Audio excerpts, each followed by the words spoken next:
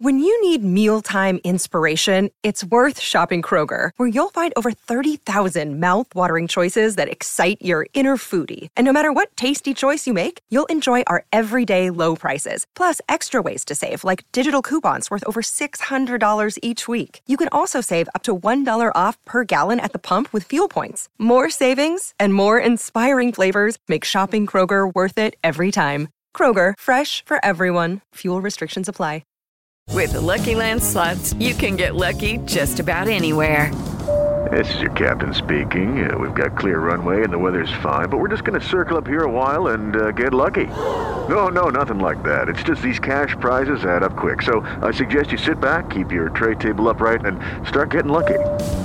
Play for free at LuckyLandSlots.com. Are you feeling lucky? No purchase necessary. Void where prohibited by law. 18 plus terms and conditions apply. See website for details.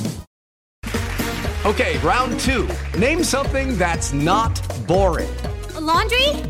Ooh, a book club. Computer solitaire, huh?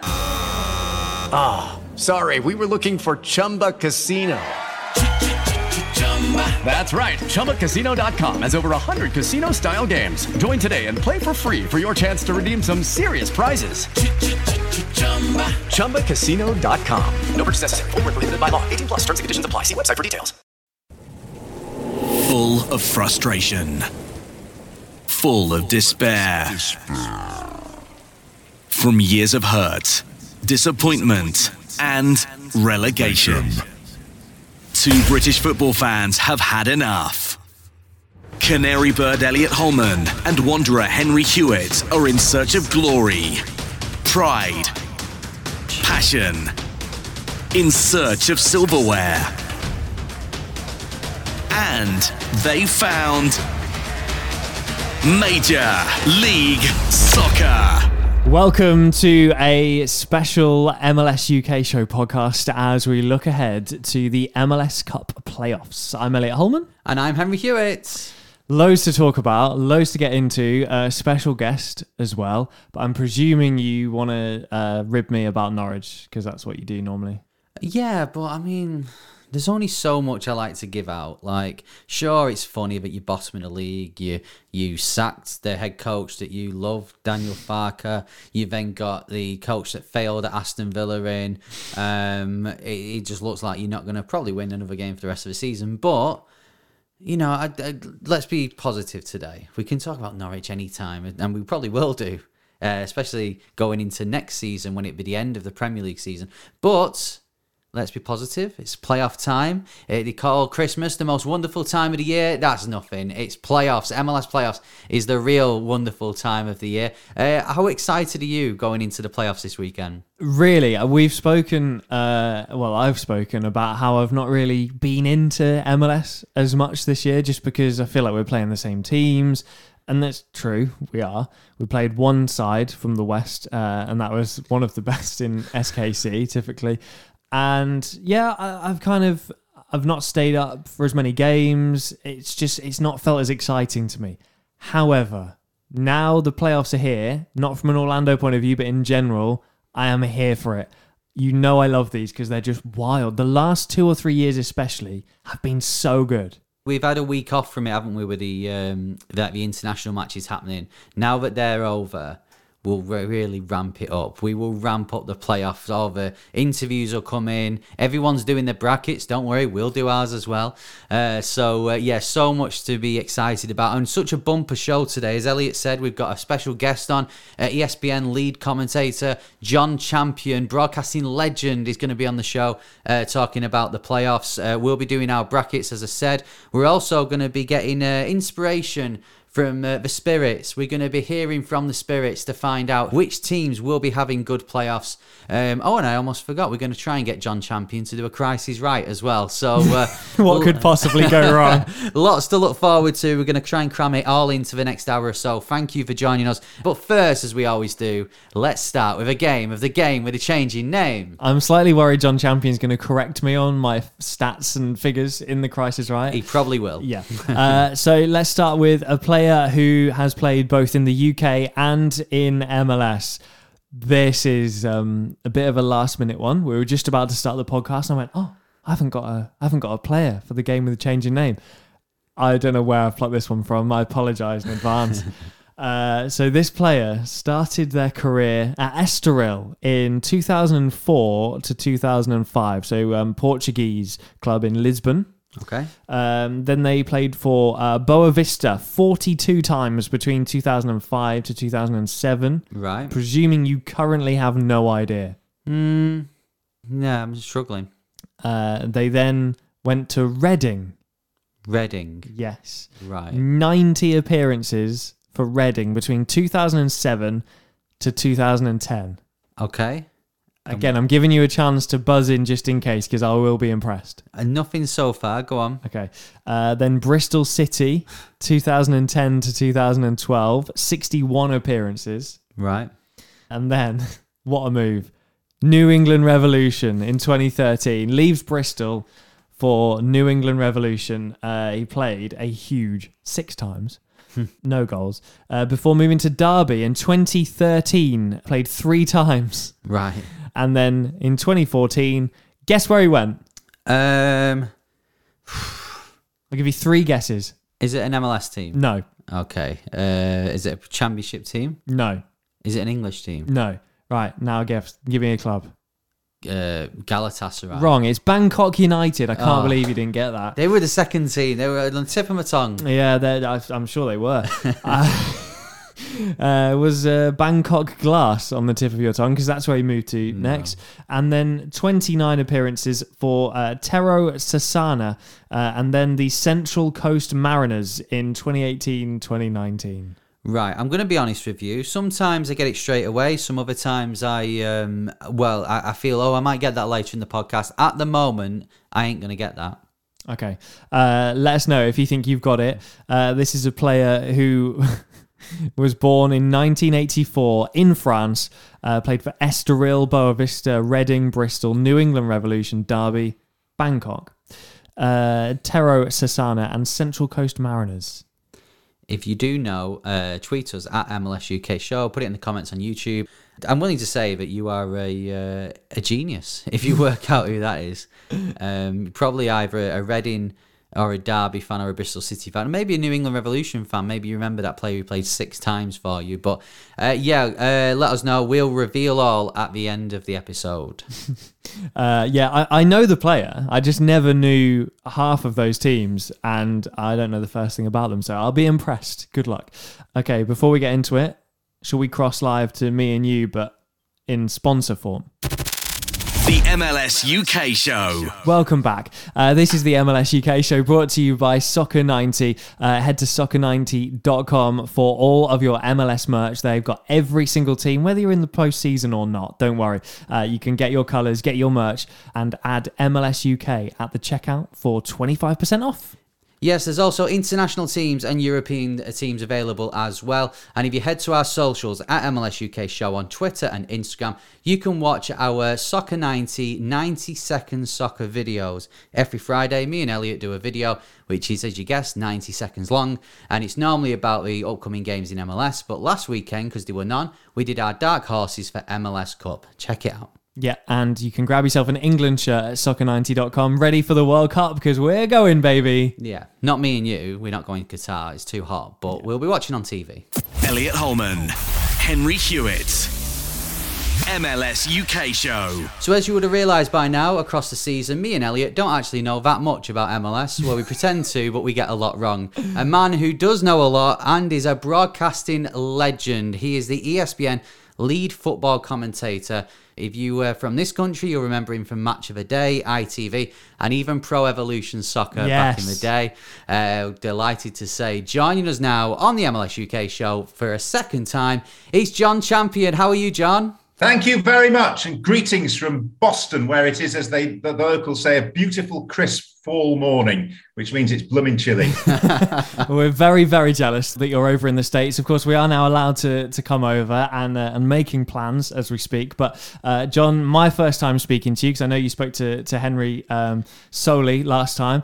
So a pleasure to have you on. Thank you for joining us. No, I'm looking forward to reinforcements arriving now that my countrymen are allowed into the United States, because it's been quite a lonely existence for the last 18 months with everyone barred. Now you're allowed out again to travel and cover MLS and soccer in general. You'll have visited lots of different stadiums. I want to talk about the comparison to stadiums here in the UK, but more specifically, those new ones that we're seeing now in MLS, obviously Columbus, Austin, FC Cincinnati as well. They certainly look amazing from this side of the pond on the telly. What are they like? They are. I mean, you talk about MLS stadiums, and there are really two sorts. One is the old NFL stadiums that the original MLS teams used to play in, and some still do. And then there's this new breed of soccer-specific stadiums, which is MLS's wording. And of course, in a bid document, if you want to pay your $350 million to buy an MLS franchise, you have to guarantee that you will build a soccer-specific stadium. And so we now have this wave from the recent expansion of Austin, Columbus, Cincinnati. Before that, it was teams like LAFC, Minnesota United. And what you're getting is stadiums that physically, at least, look like European arenas, because the spectators are close to the pitch. The stands are steeply banked. The capacity is not over-ambitious. So Cincinnati, which we went to for US-Mexico on Friday night, is, in my mind, the best of the new breed. It was the first time that I'd been there. And that was like walking into Loftus Road on steroids or Carrow Road. I know, Elliot, you have certain sensibilities in a Norwich City direction, and you will recall just how good the atmosphere can be at Carrow Road when the team is at it. Well, if you think of an even tighter arena, same capacity, 26,000 or thereabouts, but more steeply banked and more wrapped in so the noise stays in, then that is Cincinnati. And crucially as well, all these new stadiums have natural grass, the grass that we would have in our gardens at home, rather than this wretched word turf that you keep hearing in American soccer, which is what Seattle have got because it's an NFL stadium, what Portland have got, even though it is the Timbers Stadium, because historically there's been this artificial turf there. I think that will stop in the next 2 or 3 years, thankfully. But the fact that there is proper grass makes such a difference to the spectacle that you see. And I wanted to ask you more specifically about Columbus. We mentioned it on the podcast last week. I feel controversially like the Columbus Stadium is a little more boring than the likes of the Austin Stadium. Oh, you're not planning on travelling physically to Columbus anytime soon, I hope. Well, not anymore. I'm not allowed. It's really good, Columbus. I will defend it. They have done it really well. And it's only because I've just been to Cincinnati on a special night for US-Mexico and seen it absolutely rocking, that I probably am saying I prefer Cincinnati. I just think Cincinnati's got something a little bit extra about it. But Columbus it's really good when you walk into it. I was very impressed. And they've got this area, the Nordecke, with the beer garden behind it as well, which accommodates 3,500 of the noisiest and most raucous Crew supporters. So I think actually if you walked into Lower.com Field, as we have to call it, I think you'd be really impressed. I think it's better for visiting. And all of the stadiums, the new ones, have got something about them that is unique. Yes, there's a basic template that MLS have obviously encouraged ownerships to use to build the stadium in terms of the size and the rough layout, and having a safe standing area as well at one end of the pitch. But I think Columbus have done it well. But there's a different character about Columbus to Cincinnati to Austin to Minnesota to LAFC, both in terms of the physical building and the support that they have and what it feels like, sounds like to be inside. Well, I heard beer garden, so I'm happy. So, John, do you think then that, say we compare it to the Premier League, for example, or British teams, do you think that there is still that sort of variety of the type of fan depending on which team? Because I guess here in the UK, there's a difference between us Northerners and Elliot, who's a Southerner. But I guess in the States, you have got it's as if it's 50 different countries in one. So is there a particular fan base that you enjoy, having that experience the most, or what's your favourite? LAFC is really noisy. They've been a bit quieter lately because the results have been so poor. But when they are chasing down a playoff place at the end of the season, or when they're in the playoffs, as they have been in previous years, and playing big games, that's a fascinating mix of the European and the South American when you walk in there. And I still can't decide which prevails. Am I watching a game akin to being in Argentina or Brazil, or am I watching a game akin to being in England or Germany or France or Spain? And that's intriguing in its own way. Austin have come in this year, and they've been really noisy. That's a good atmosphere. In terms of the older, more traditional ones, I think Portland takes some beating. Yeah. Not least because they're playing in a stadium, Providence Park, which is unique because it's developed organically. It was a baseball field for many years, Multnomah Field. And gradually, since Merrick Paulson took over 15 years ago, he's invested money in upgrading the stadium. It holds 25,000. And there is a palpable sense of history about it because it's been the Timbers' home since 1975, which is the equivalent of 1888, the start of the Football League. 1975 is day zero, really, for American soccer professionally with the advent of the NASL. So I really enjoy going there because there is a very deep and long-standing understanding of the game. And there is that sense of history, which is what some of these places at the moment inevitably miss. But Portland has really got it. And to go there for a big game is a special feeling. Yeah, I've got to say that when, me and Elliot will discuss all the time which of the grounds that we want to visit in the States, Portland is always top of our list because it looks incredible. And like you said, the design of a stadium is so unique that they have built it from baseball. I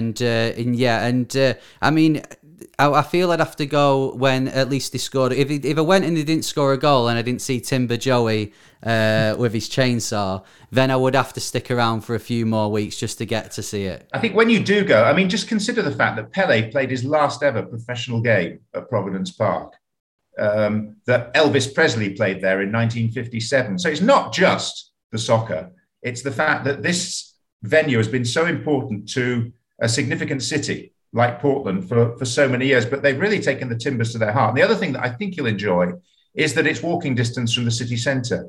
So wherever you're staying, you can just walk up this long street, up a slight hill, a bit like going into Newcastle, St James's Park, where the ground sits on a hill overlooking the rest of the city.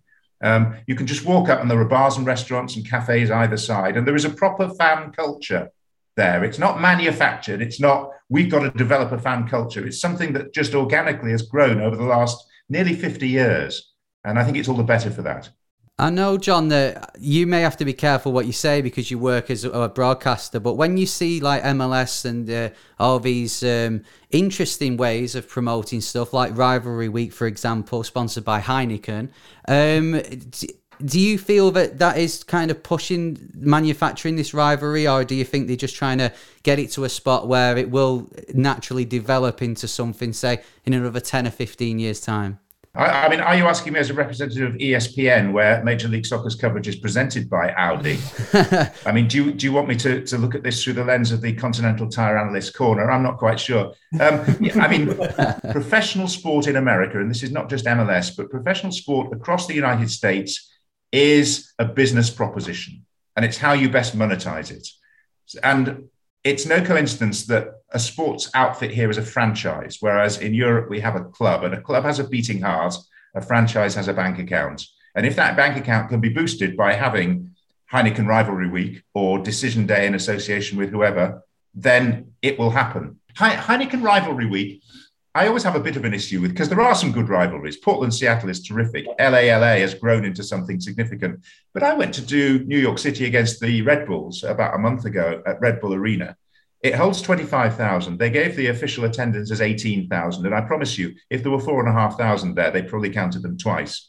So I'm a little skeptical. But the game needs to grow. And if this is a means to grow it in the minds of some fans, then that's fine. Yeah, exactly. And you mentioned there Decision Day. That is something that recently I've had to explain to a British football fan, and they looked at me with this blank expression. We're like, well, it's Decision Day, but you're going into the playoffs, so it's not deciding anything. But I think they could tell with a smile on my face that I've really bought into it. You, of course, were at Nashville Red Bulls for Decision Day. Looking at a team like Nashville then, because we often say on the podcast that you look at Austin this year, they've struggled. Nashville are kind of a shining light that haven't been shone on as much as Inter Miami or Austin. How did you rate your experience in Nashville, or your experiences in Nashville, and also how do you rate them going into the playoffs? What a great city. A real party place. And obviously the country music scene everyone knows about, but there's a lot more than that. It's almost a mini Vegas. Secondly, they gave us a tour of the new stadium, albeit from outside because it's still a building site. They're hoping to be in there by next April. And that is going to be, again, in the vanguard of the best new arenas. It's going to be slightly bigger than most. It's going to hold 30,000. Again, it sits on a slight hill within walking distance of the city at the old showgrounds, the fairgrounds area of Nashville. So I think that will be a big success. And then the game itself in Nissan, which is the home of the Tennessee Titans normally, was really good as an event because they had nearly 30,000 people there. So it was their biggest crowd of the season. It looked and sounded noisy. They had to open up areas of the stadium and they weren't expecting to have to utilize that day. And as ever, Nashville gave a very gritty and impossible to beat performance. 18 draws, just 4 defeats, the hardest team to beat in Major League Soccer and the joint best defense. And no one is going to want to play them in the playoffs. And I got the chance to spend some time with Gary Smith, who is a course and distance specialist when it comes to MLS through Colorado in 2010 and winning the title. And I don't think he's ever got the credit in the UK for his coaching achievements that perhaps he deserves. He's been very much a man in the shadows in England. So he had that stint in charge of Stevenage. And I remember calling a Stevenage game when he was there against Tottenham. They took Tottenham to an FA Cup 5th round replay, but it didn't work out there. But if you mention his name to managers at any level in the UK, they'll say, oh, yeah, I know him from Watford, where he ran the academy, or Arsenal, where he was a prominent scout, or Tottenham, or whatever. And they all know his dad, Roger, as well, who is a very prominent figure in the coaching and scouting world. So I've got a lot of time for Gary because he doesn't really care what people think about his team in terms of being accused of being boring or unambitious or playing for a draw. I don't buy into any of those, by the way, because they're, I think, the 4th highest scorers in MLS this season. But what he does do is he's a bit like Roy Hodgson. He builds from the back and they just don't concede goals. So they've got a really firm base now to go into the playoffs. And I think they could cause mayhem potentially, because it also doesn't matter whether they're playing home or away. They could take anyone to penalties at the very least. And then it becomes a lottery as to who goes through. We've got teams that are coming into the playoffs like Atlanta and New York Red Bulls, who have almost come from nowhere, Vancouver as well, and teams that have been there, New York City have been there the whole time, but ended up finishing level with Atlanta. So when you're looking at form, it may be different to looking at the home advantage and who's just generally been a better, more consistent side. We're looking at our brackets and filling those in. If I had to put you on the spot, are you going for a Seattle or a Portland, someone who's always there, or are you happy to throw a Nashville into the ring? I mean, I'll throw a Nashville into the ring. My gut feeling, if you press me against a wall with a gun to my head, is that Nashville might just come up a little bit short, but what an achievement to get as far as they've got and be a real factor. I've got a sneaking fancy, despite saying that they're out of form, for Sporting Kansas City from the West, just because I think Alan Pulido's coming back in, the Mexican striker, who to me is just about the best all-round striker in the league, except that he's not fit enough of the time. They've got Johnny Russell in fantastic form, Shallowy, who is an MVP contender, and quality throughout the side. Isimat Marine, the French defender they brought in, played for PSV for many years, is, according to Peter Vermees, the best defender in the league. Again, he's had injury problems, but all these players are coming back in at the right time. So I think they'll give other sides a real run for their money in the side of the bracket that I think has greater quality in it, the West. I know that sounds strange because of what New England have done, but New England have done it in the weaker conference as far as I'm concerned. So it adds to that sense of fascination, West versus East, because West is so different to East.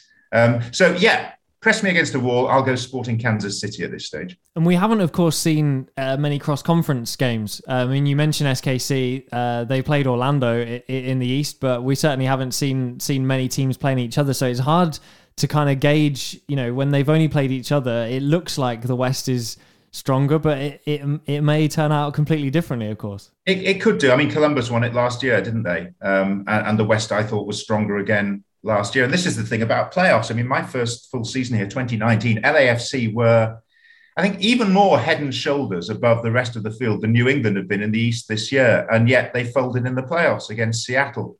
So it's a different discipline getting through the playoffs. And for that reason, you have to include Seattle, despite their poor end to the season. But it looks like they're going to be without Nico Lodeiro, their heartbeat. Raul Ruidiaz has gone down injured for the second time in recent weeks. So I'm hesitant over Seattle. I was with Casey Keller who is, iconic former Seattle goalkeeper, TV analyst, watches them every week. He was on our coverage of US-Mexico last week. And I said, can we expect the usual late autumn surge from the Sounders? And he shook his head. He is sceptical as whether they can actually produce it this year, given the significant absences in their ranks. You mentioned Seattle there, and of course, like Portland and teams like that. When we're doing our preview, we're kind of looking at we're putting New England up at the top, and then we're concentrating on the teams just below them who could challenge it. New England were dominant in the regular season, but we know that there is a jinx winning Supporters' Shield and then going on to win MLS Cup. How much pressure is on New England to turn this into an MLS Cup? And of course, Bruce Arena has done it before, but is there a pressure on them to do it? I think there is a pressure. I don't think it's akin to a pressure that we would understand in Europe. It's not like a manager who is under threat for his job if he doesn't win a trophy, because I think New England have had a major result already, and they're playing football that the public are happy with. But the sport is not the nation's conversation here in the way that it is, particularly in the UK. So it's not as if people are walking down the street in Boston in earnest discussion over Bruce Arena's tactical approach in the playoffs. There isn't that scrutiny. So it's a question really of how you define pressure. But there is an expectation, certainly, that New England will carry this through because they've been so many points better than so many other teams. And I specifically say so many points better because I'm not convinced they are the best team in the league. For all their statistical success this season, they've ground results out. But I live 25 miles from Gillette Stadium. And whilst if Carlos Hill has a good day or Gustavo Bo has a good day, they can be attractive to watch. They don't thrill me in the way that LAFC a couple of years ago could thrill me. So theirs is a more pragmatic brand of football. They've got some very good players, not as many good players as a number of the other teams, but what Arena is a specialist at is getting the very best out of what he has. Well, you said there that they don't wow you. Who does wow you in MLS? Who do you enjoy watching? Well, LAFC, I know they've not made the playoffs, but on their day, they're still really good. If Vela's playing, Christian Arango has been a big success when he's come in, but they are falling from grace, and I'll be surprised if there isn't a change of manager there for next season. I'll also be moderately surprised if Carlos Vela returns. The club have an option on him, but he's out of contract. I look elsewhere around the league, though, and I don't think there are as many thrilling outfits this year as there have been. I really enjoy watching Portland. And if I was going to be at one particular first round playoff, it would be Portland, Minnesota, because I really enjoy Minnesota as well. Not least because of Emmanuel Reynoso, who I think is the most exciting player in the league.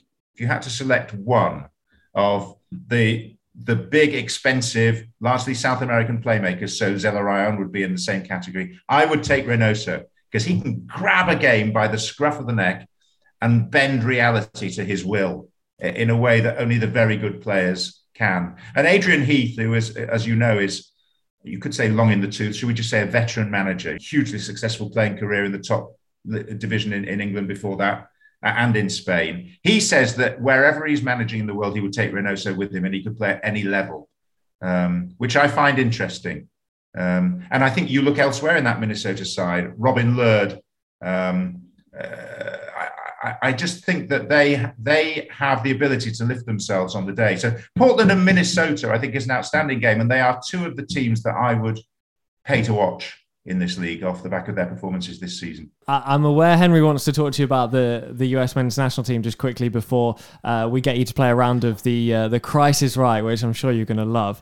So I'll let Henry jump in.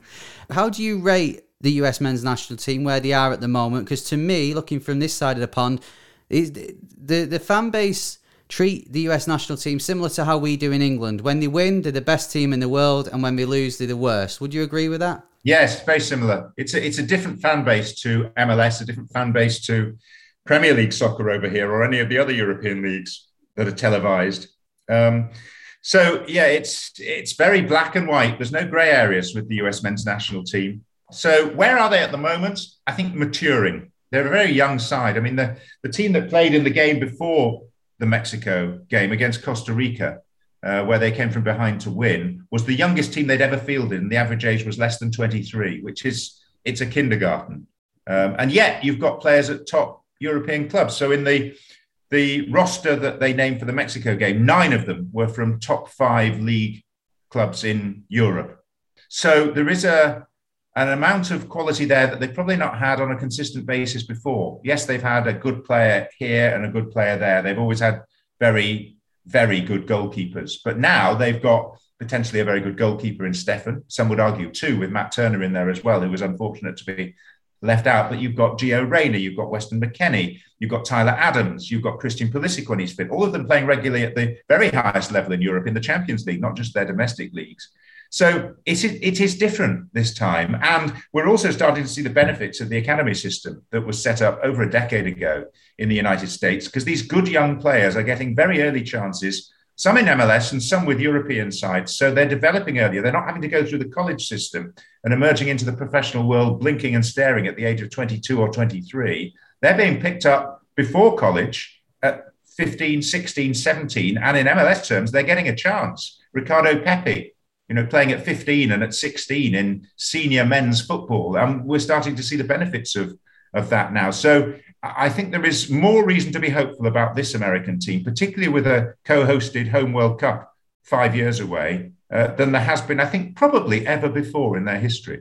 Pepi there's lots of rumours going about that he's going to leave Dallas for Europe. Now, we've seen Aronson and players like that, like Mackenzie, go to Belgium and Austria and countries like that. Where do you see Pepi? Have you seen enough of him to go, he could go to England, or will he have to make that sort of leap over to Europe and play in one of the, let's call it the 6 to 10 leagues in Europe? It's a good question. I don't doubt that he's got the potential to play at the very top level at some stage. I think it showed against Mexico that against better opposition, he's still got quite a lot to learn. He bullied a couple of the other CONCACAF opponents in earlier qualifiers. Jamaica in particular also did well against Costa Rica. But Mexico was a step up, and it would be another step or 2 up to play in a top 5 European league on a regular basis. So maybe he does need to go to an Austria or a Belgium as a stepping stone. He's still only 18.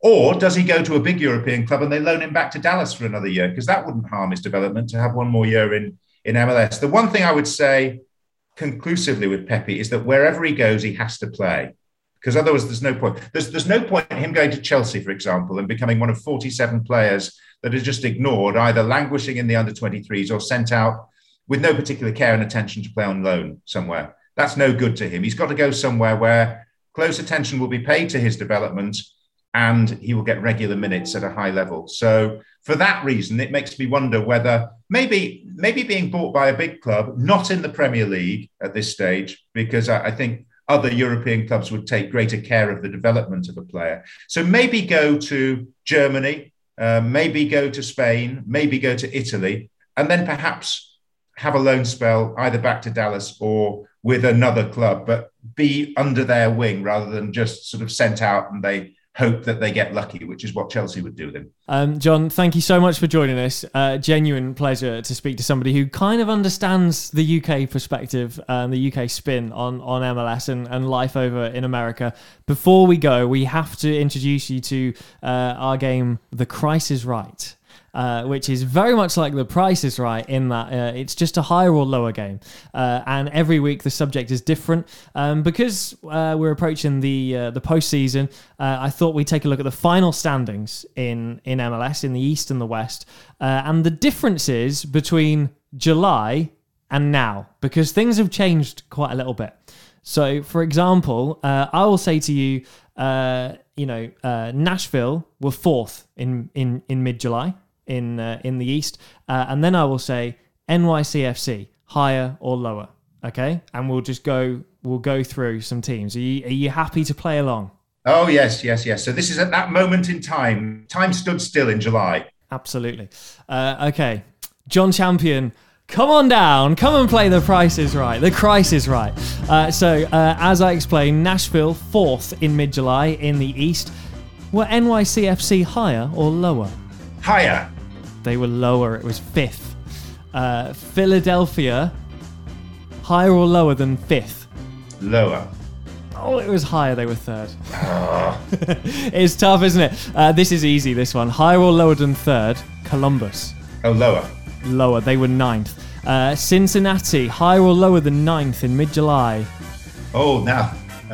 Lower. That was an easy one. Yeah, 11th. And Inter Miami. Higher or lower than 11th in mid-July? Mid-July. Now, they did have a bit of a sort of mid-season revival, but I think that came a bit later than that, so I'm going to go lower. Correct, 13th. Very good. We move on to the West. Portland were 8th in mid-July. Were Houston higher or lower? Houston fell away, but they were never very good, so I'm going to go lower. They were 7th, so just higher. Higher or lower than 7th? Vancouver. Lower. Yeah, an easy one, 13th. San Jose, higher or lower than 13th? Higher. They were 11th, so that's correct. Austin, higher or lower than 11th? Lower. They were higher by one place. They were 10th, believe it or not. And finally, you might struggle with this one. Higher or lower than 10th? Colorado Rapids. Higher. They were higher, 4th. It's good, very good. Much better than you, Henry, I'll be honest. Elliot Holman, Henry Hewitt, MLS UK show. An absolute pleasure to speak to John Champion on the MLS UK show, a broadcasting legend here in the UK and in the States as well. Yes, and the first ever contestant other than me to play with Christ is Right as well. Such a good sport. Yeah, he's way better than you as well.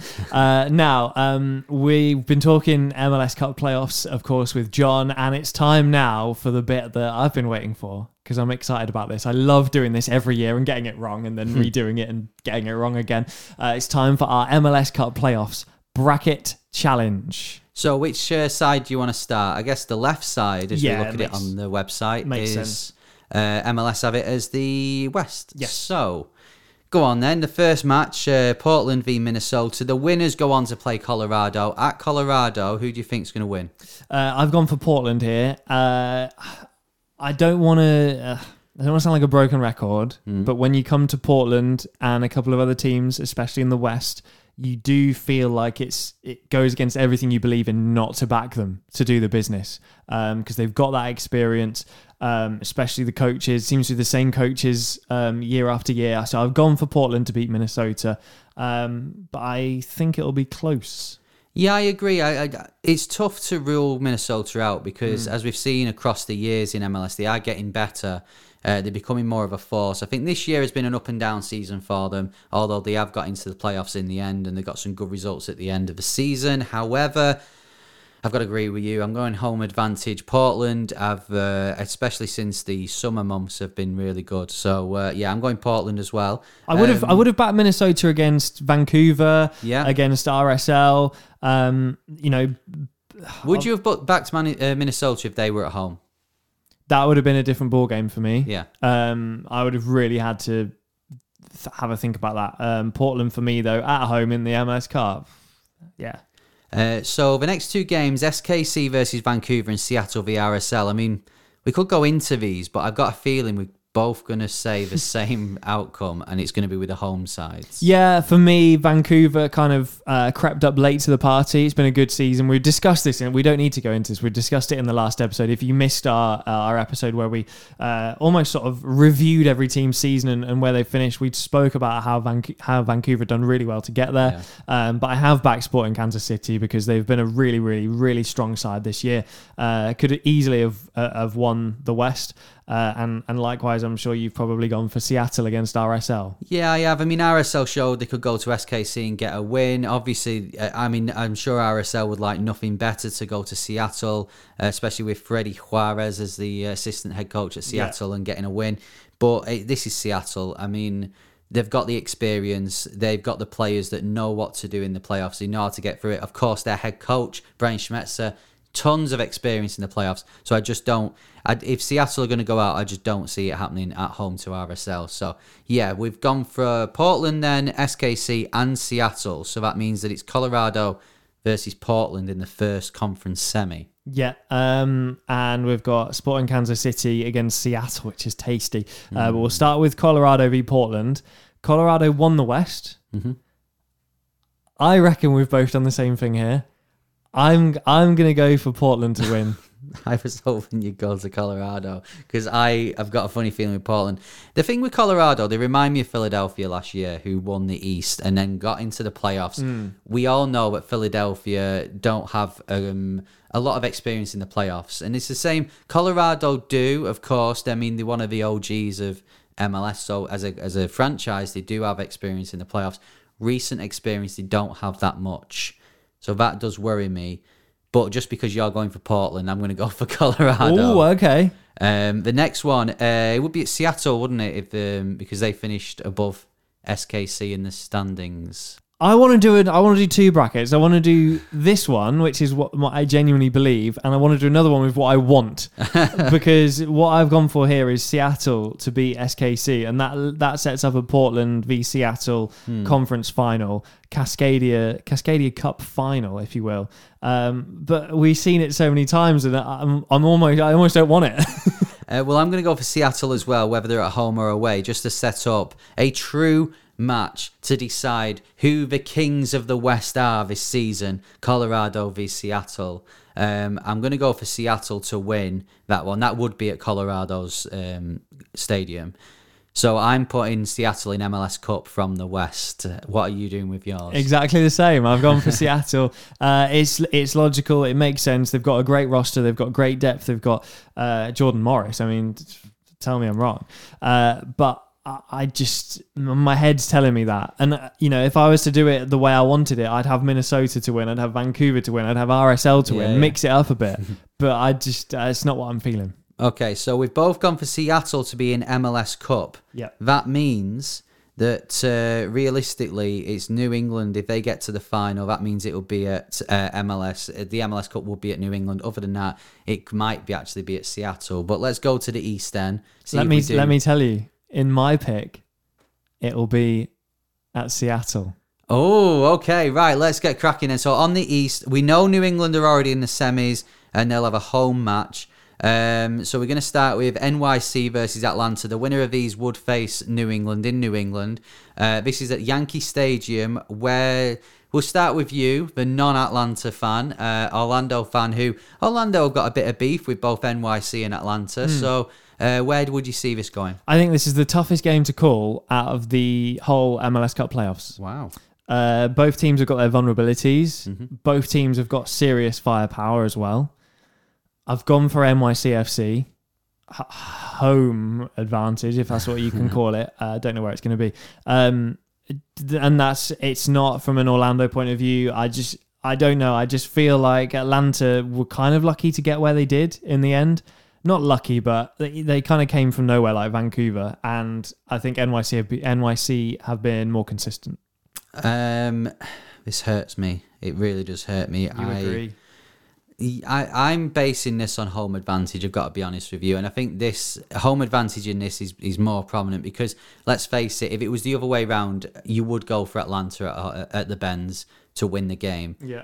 NYC, both these sides finished on the same points, you remember, as well. So there's not much in it at all.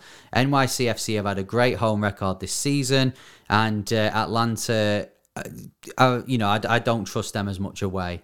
So unfortunately, I'm going with NYC, but then that saves Atlanta getting a pasting at New England, so it's not the worst thing. Okay, let's do Nashville v Orlando then. That's the next one on the card here. Well, you go first then. Well, Nashville famously unbeaten at home this season, but they did draw 9 of those matches, so that does worry me a little bit. Orlando are still adjusting to playoff life. We saw last year you went through against New York and got beat to New England. This isn't as straightforward as you may think it would be, being that one of the teams is unbeaten at home. I am going to go with Nashville just because I don't want to say Orlando if I'm not saying Atlanta. But this isn't straightforward. This is one I could actually see going to penalties, actually. I agree. I think if Orlando get anything from this, I think it's gone certainly outside of the first 90 minutes. My head tells me Nashville. Been a good side this year. Can't take that away from them. Undefeated at home. Really impressive. I like them as a club. I like watching them as a team. I don't see... Orlando have been quite erratic this year. I don't see them going there and getting a result goodness me, I hope I'm wrong, because if they go through, I'm going to America. So there's so much riding on this, but I can't see it. I think the fact that it means I get to go to America for the first time since 2018 automatically means they're not going to do it. No. So I'll leave it there. I've got to say, though, Orlando beating Montreal a few weeks ago in a must-win game away from home. That, for Orlando fans, I would say that should give you a bit of hope, thinking that you've gone to a team there where you needed a win. It was away from home, backs against the wall a little bit, and you shone. You won the game 2-0, and that could easily happen again, but we're both going for Nashville. Philadelphia v Red Bulls then. As we said, Philadelphia, not a great record in the playoffs, but difference to last season, there's less pressure on them this time. Yeah, as I said, if Orlando progress, I'll be going over to America. If they play Red Bulls, it would be at home. Mm-hmm. So naturally, I've chosen Philadelphia to win because I don't want to jinx it. But no, I genuinely think Philly have been a much more complete side this year, much more consistent. Got much more in a one-off game to offer, I think. So I've gone for Philly to play Nashville. Annoyingly, it looks like we're going for exactly the same in all three games. Philadelphia to win. Red Bulls have showed the best form going into the playoffs. That's why they've got into it. But Philadelphia are very good at home. And it's difficult to say because obviously Red Bulls going in with form, you'd think, oh, right, well, they'll continue that form. They've had a 2-week break. Maybe that'll just disrupt things a little bit, and you can't look past Philly at home. I think Philly at home to anyone, and I include New England in that, home to anyone, even though they won't play them at home, but if they were, I would fancy Philly to win. So Philly for me. So that means in the semis then, it would be New England versus New York City, and we talk about pressure. There must be the most amount of pressure, the biggest pressure in the playoffs must be on New England to see the job through. Yeah, but having got a bye in the first round, bit more fitness than NYCFC. You have to back them to win that at home. You do, but I mean, remember this. That would mean, every team's already had a 2-week break. New England are going to then have what would it be, like nearly a 3-week? Yeah, but break. It's more the fatigue of NYCFC. I'm referring to here. Okay. Versus a fresh New England team who are good on their day anyway. You know what? I think this would be the shock. Oh, here we go. I think there's a reason why there's this sort of jinx against teams that win Supporters' Shield to win MLS Cup. I love New England. We've praised them all season. Hey, I've got even a bet on them to get to MLS Cup, so I'm hoping that New England, get through. But I can just see New York City going there. If it was Atlanta, I think New England would win. Just because of, as I said, I trust Atlanta more at home and away. If it's New York City, I can see them going there and getting something. So if we continue our bracket, I'm going to go NYCFC. Wow, okay. That's big. The other one would be Nashville versus, it'd be Philadelphia versus Nashville, maybe, I guess. Yeah. So what do you think of this one? I have chosen Nashville. Really? Yeah. Something tells me that they're going to grind it out. Great little club. I fancy them. I don't have a real reason. Do you know? And I just fancy it. Okay. I'm going to go Philadelphia with them being at home. That makes sense. Yeah. So I've already said why I would choose Philadelphia being at home. Nashville, great home record, but as I've said, a great home record means that you've not got as great a away record. Yeah. If you do draw a lot of games, I think Philadelphia would win that. So that would then leave the conference final to be. Mine would be Philadelphia versus NYCFC. And mine's New England versus Nashville. So we've gone different on this one. I like that. So who's getting in the MLS Cup for you? Well, this is where I do agree with you. I don't think New England make it. Wow. And I think Nashville are in the final. It's funny you say that because I said there about the jinx. If New England got to the conference final, I think they'd then get to MLS Cup. I think winning that first game would be a massive thing for them. Whereas you obviously think they'll win the first one. I just think the Nashville momentum, the Nashville train's just rolling. I don't know. Orlando might beat them in the first game, but I'm just backing them. Would you, if Orlando won and then got to the conference final, would you say they beat New England? No. So sorry, do you want me to think about it first? Well, no. So mine, Philadelphia versus NYCFC. This is where I've got to go with Philadelphia again. I think home record is great. NYCFC. We said in our 90-second soccer video at the weekend, they are one of the dark horses. Yeah. I genuinely think they are, but I think Philadelphia would beat them in the conference final. So that would leave Seattle. For me, Seattle v Philadelphia. Yeah. For you, it would be Seattle-Nashville. Seattle-Nashville. Now, I'm just going to double check while we're here. So Philadelphia and Nashville both ended up on 54 points. Seattle finished on 60, of course. So that would mean that both matches would be at Seattle. Does that influence your decision? No, because I'd pick Seattle to win. Right, okay. To be honest, if Seattle were at home in MLS Cup, I think they'd win as well. We saw it a few years ago against Toronto. You know, there are some MLS teams who they've already got the fan bases there. They would really get behind it. Seattle are one of those. MLS Cup in Seattle, a season after losing the final in Columbus, and also a season where they didn't really get to see the team. They would get behind it, and I think it will be Seattle's to win. So, unfortunately, and as boring as it sounds, we've both gone for the same team to win MLS Cup. But doesn't that tell you a lot? Is that even through different routes, it's come out the same, Seattle to win MLS Cup. I think that says a lot. It does say a lot. However, what also says a lot is the amount of times that we've actually been wrong about stuff this season. So we won't be the only MLS podcast or YouTube channel doing their bracket prediction. Let's face it, they'll all do it. But something that they won't be doing is going to the spirits, going to a higher power and deciding how each team will do in MLS Cup. So what we're doing here on the MLS UK show now is we're getting some advice from the higher spirits by using tarot cards. So my mum's got some tarot cards. Don't know where she got them from, but we had to go into the back of a cupboard to get them. Sorry, what's happening? We are going to be deciding how each team does in MLS. So if you are a betting person, gamble responsibly. I should point that out before we do a feature where we are going to tarot cards. But this might influence your decision. So we're going to go for each team and we're going to pick out a tarot card. Now I will read you which card they have got and then we will tell you what that means. Okay? So the purpose of this normally it's to tell the future.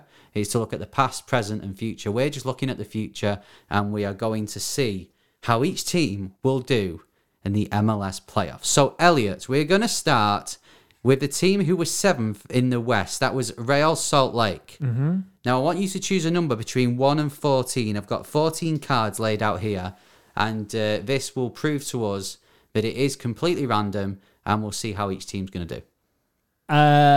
8. 8. So, number 8 for RSL is the World card. Now, what that means is the World card symbolises completion and accomplishment. It seems one is about to achieve something. So could RSL be about to pull off a shock? Could RSL be going to do well in the playoffs? Well, they're playing Seattle first, so... It would be a shock. It would be a shock, yeah. So let's go to Red Bulls then. So choose another number. Number 4. So number 4, that is it's the High Priestess card. What that means is, it encourages us to look inwards to find the answers. So could there be a player that Red Bulls aren't picking at the moment, but should pick? Really clutching at straws here. Yeah, we are. Okay, pick another number. This is for Vancouver. Number 1. Number 1.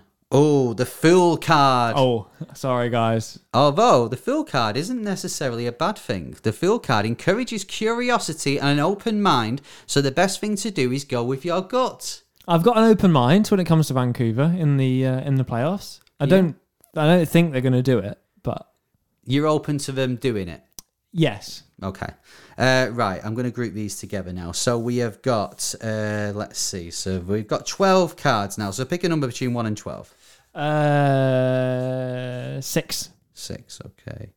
So this is for the team that finished 6th in the East. And do you remember who that is? Orlando. It's Orlando, and Orlando have the strength card. Oh, I don't know what it means, but I'm excited. The strength card represents calmness and patience. Their goals will be achieved by quietly influencing others rather than outwardly challenging competitors. Ooh. What that means is don't make as much noise and you'll be successful. So stay out of my Twitter timeline. To all Orlando fans. Right, let's move now to the 5th in the West. That was Minnesota. So actually, I counted it wrong. You've got 10 to choose from. Brilliant. 9. 9. So Minnesota. Oh, that's the Hanged Man card. Now, what that means... You don't want that. You don't want that. Or maybe you do, because it means you need to pause, look around, and take stock. Think of new ideas. So what that new formation it could mean. Obviously Minnesota we've discussed have been up and down this season, so maybe it's to Minnesota going, you've been on an upward curve, kind of stagnated a little bit this year, so let's just leave playoffs and start again next year. Against Portland, 8 at the back, and hope for the best. Right, now we move back to the East, and remember who were 5th in the East? Yeah, Atlanta United. So this is a big one, so go on, you've got 9 to choose from. I'm going to choose number 2 for Atlanta. 2. So Atlanta is the Empress card. What does that mean? That means, let me consult my list. It means remains calm and allows things to happen naturally. They are one with beauty and connects with nature. That's nice. That describes Atlanta perfectly.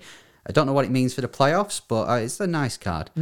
Right, okay, 4th in the West then. So we now move to Portland. That would have been ideal for Portland, actually. So maybe the spirits aren't working. But you've got between 1 and 8. 8. Okay, so 8. So if Atlanta gets at 1 with nature, Portland have got the death card. What have I done? That means it's the end of an old cycle and the beginning of a new one. Oh, dear. So...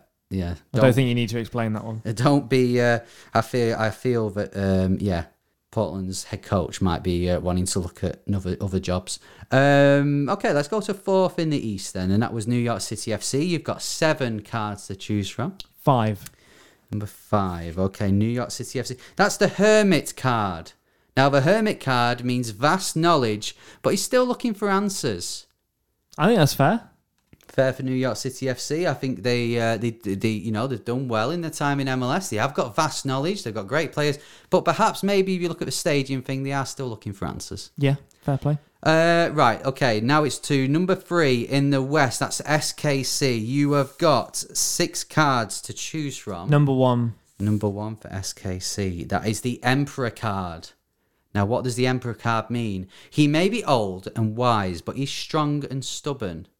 Peter Vermees, maybe, will be successful by taking firm and deliberate action. I'm just looking to see if the only way that the Emperor could meet the Empress is in the actual MLS Cup final. Could happen. Probably won't, but could happen. It won't. Okay, we've got 5 to choose from now. We're now going to Nashville. Great little club.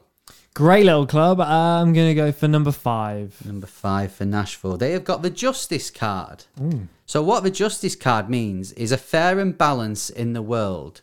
And I think for a team that probably drew as many as they won at home, that's fair and balanced, I guess. Yeah.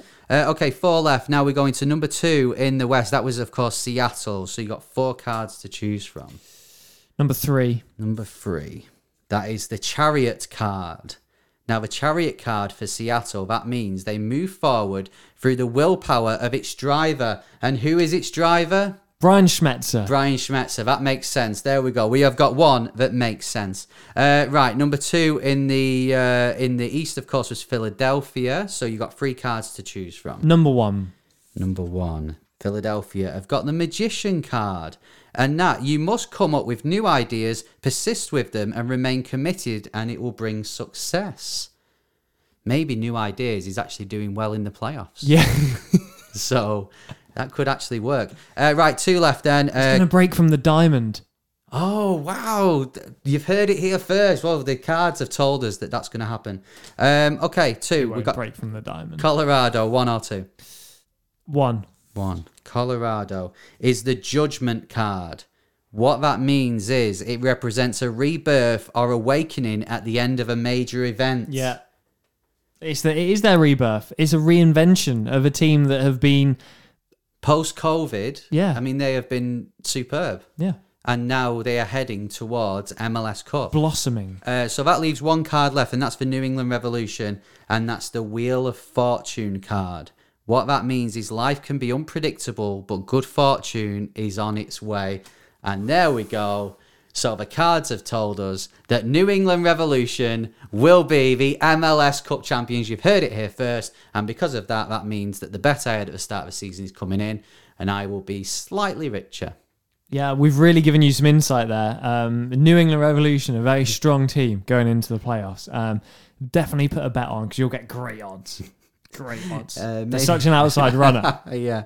Right, well, that's it for our MLS playoff preview episode. Thank you so much for John Champion for being on the show. We really appreciate the time he gave us and the insight as well. I mean, we asked John off air and he couldn't help us out with this. So, Elliot, who is the answer to the game with a change in name? Because I don't think anyone knows. This is a player that played in the UK and in MLS. They were born in 1984 in France, and they started their career at Estoril in Portugal. They played for Boa Vista, Reading, Bristol City, New England Revolution, Derby County, Bangkok United, Bangkok Glass, Tero Sassana and Central Coast Mariners. 331 appearances in total, scoring 15 goals. They're a defensive midfielder, so it makes sense. It was Khalifa Cisse. Oh, I have heard of Khalifa Cisse. I didn't know he played for New England Revolution, though. Yeah, 6 whole times. I'm sure he'll be watching on in the playoffs, supporting his former team. Absolutely. Thank you very much for watching and listening to this. Enjoy the playoffs. As I said, we'll be back for our MLS Cup preview episode, which I can't wait for already, although I don't want to wish the playoffs away, because as I said at the start of the episode, it's the most wonderful time of the year. Yes. Happy Thanksgiving from myself, Elliot Holman. And me, Henry Hewitt. See ya. Sports Social Podcast Network. It is Ryan here, and I have a question for you. What do you do when you win? Like, are you a fist pumper, a woohooer, a hand clapper, a high fiver? I kind of like the high five, but if you want to hone in on those winning moves, check out Chumba Casino. At ChumbaCasino.com, choose from hundreds of social casino-style games for your chance to redeem serious cash prizes. There are new game releases weekly, plus free daily bonuses, so don't wait. Start having the most fun ever at ChumbaCasino.com. No purchase necessary. VGW Group. Void where prohibited by law. See terms and conditions. 18+.